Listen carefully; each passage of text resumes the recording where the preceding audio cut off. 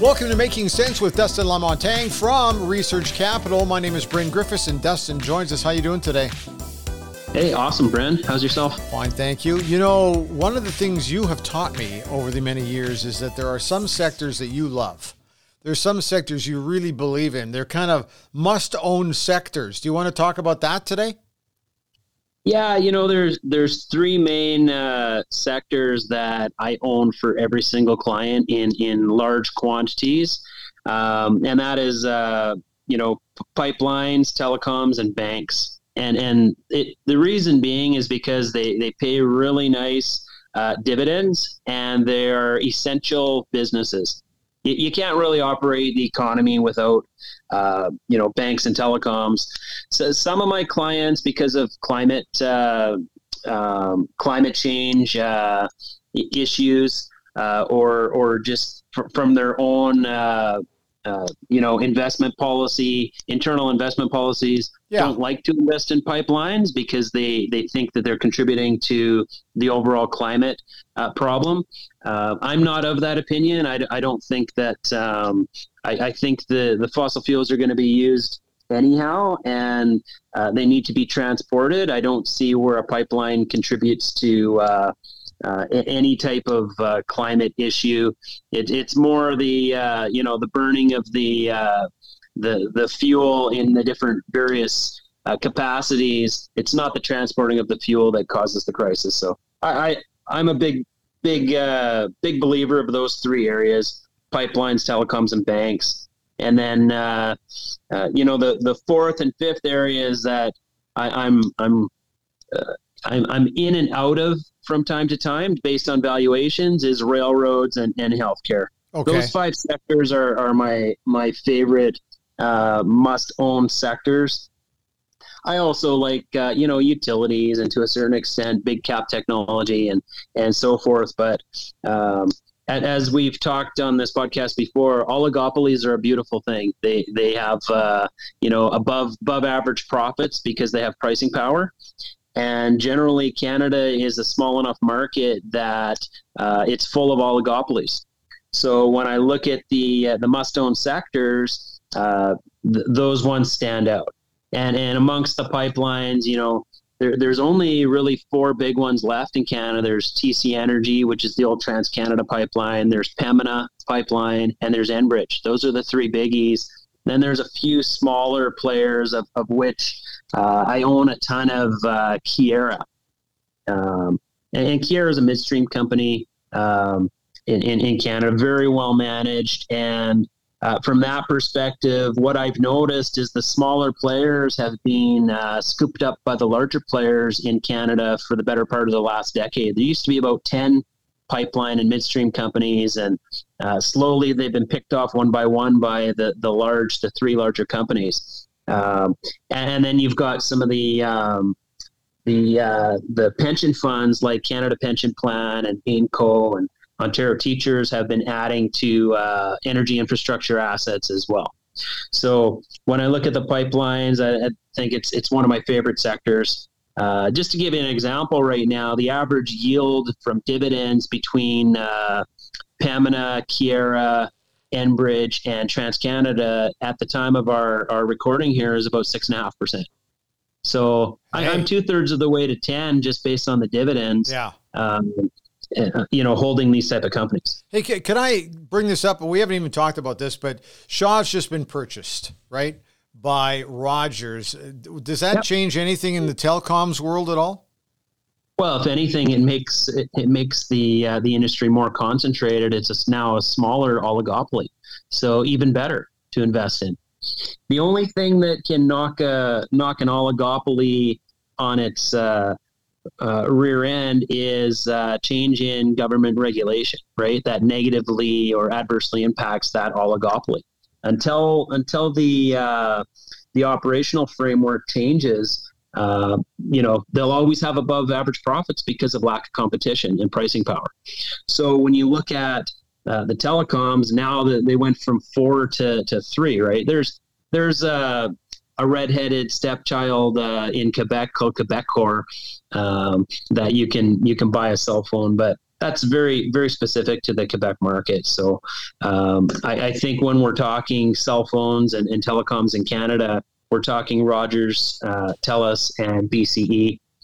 Because of what's been going on with Rogers and Shaw, haven't really put any serious money into Rogers. I may change that outlook going forward, but typically I've had the bulk of my telecom investments in BCE and TELUS. I do have to bring this up because it's an election year coming up next year, federally, provincially. We're just going through that as we speak. How much does this change how we take a look at must-own sectors at all? It doesn't really change it. I mean, we've changed from conservative to liberal, back to conservative, back to liberal, and the next election, who knows? It might pivot back to conservative. Nobody really wants to get into the upset the apple cart and get into these regulatory battles with the companies. So they tweak it here and there and they talk tough, but nothing ever changes. The banks have turned into a personal piggy bank of, Justin Trudeau's Liberal Party. They keep taxing them and they're going to tax, change the withholding withholding tax on the dividend streams. That's more of an accounting issue, but basically they're stripping revenue from the banking sector. And you know what? The banks benefit to a huge degree because of all the federal cash going into, the pandemic. Yeah. So that probably inflated profits, and they're just giving a little bit back now. But bottom line is banks are still going to be a great place to own stock and collect dividends and make capital gains for the foreseeable future. So, I only brought it up because we just kind of went through an Alberta election. So, and it's really early right now. Obviously, we can't tell too much about that. So I thought I would kind of touch on that. But, well, thank you for that because you didn't bring up just 3 must-own sectors. You brought up 5 and you got me in 3 of them, I believe. So I'm feeling pretty good. Going into the summer, what can I tell you? Anything else on that? I've been looking at, CP was the victor in the battle for Kansas City Southern. And that's significant because what it provides CP shareholders is basically a rail network which can stretch from Canada to Mexico. So you've got I think a fairly good runway for growth there. And I'm seriously looking at CP. If it hits a certain valuation number, I'm probably going to go fairly heavy into that stock for my clients. Because railroads, I mean, let's face it, there's only a handful of them across North America, and it's just a fantastic business. It's a very efficient way to transport goods. It's cheap. If you ever get stuck behind a train at a crossing, and it's, one of these CP mainline trains, and there's 300 cars or 400 cars on it. Take a look at the wide variety of goods that are transported on a train. It's fantastic. You've got everything from agricultural commodities to lumber to cars to oil and liquids. So it's a great sector. It's above average profits, and I think the stocks are going to continue to be outperformers for the foreseeable future. The only one you don't have me in is railroads, and I know that's because I'm bitter over 50th Street in Edmonton, and I have to wait for those oil cars on those long trains to go by. I've sat at that railway crossing for about 25 minutes on some rush hour occasion. So for some reason, I just can't get over that. I don't want to invest in that. Buy some stock, make some money, and ease the pain of waiting a little bit. Thank you. All right, great. Super. But, the last sector that, and I've just started it, the sector has dipped here, and I've been waiting for a dip, an opportunity to get in at cheaper prices, is healthcare. And for healthcare, I'm mostly talking about pharmaceutical and medical equipment makers. I'm not real big on the hospitals and HMOs. I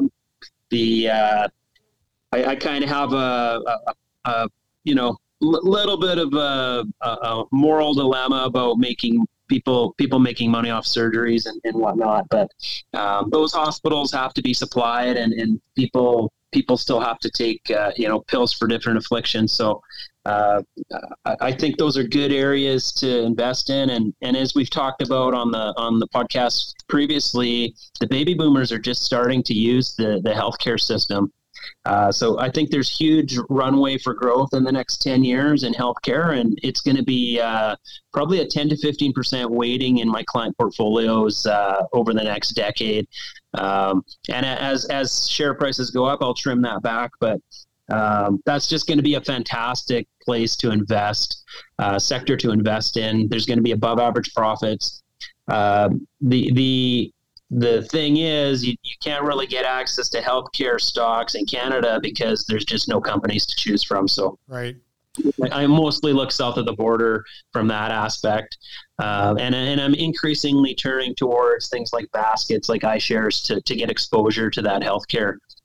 There's a real plethora of good choices from different companies that put out these baskets, and you can get really sector specific in it. You can buy pharmaceutical baskets, you can buy medical equipment maker baskets. So just a real great sector to invest in. Okay. If somebody wants to talk about that or any of the other sectors we've talked about today, how do they get a hold of you? Just give me a call on my cell phone, 780-905-7729, or you can reach me by email. Sometimes it might take a day or two, but I'll always get back to you at dlamontagne@researchcapital.com. Okay, that's it for today. We'll have more helpful hints coming your way on our next episode. Don't forget, all opinions expressed are solely Dustin's and do not reflect those of Research Capital. This podcast is for informational purposes only and should not be relied upon for investment decisions. Clients of Research Capital may maintain positions in the securities discussed in this podcast. Thanks for listening to Making Sense. Have yourself a great day.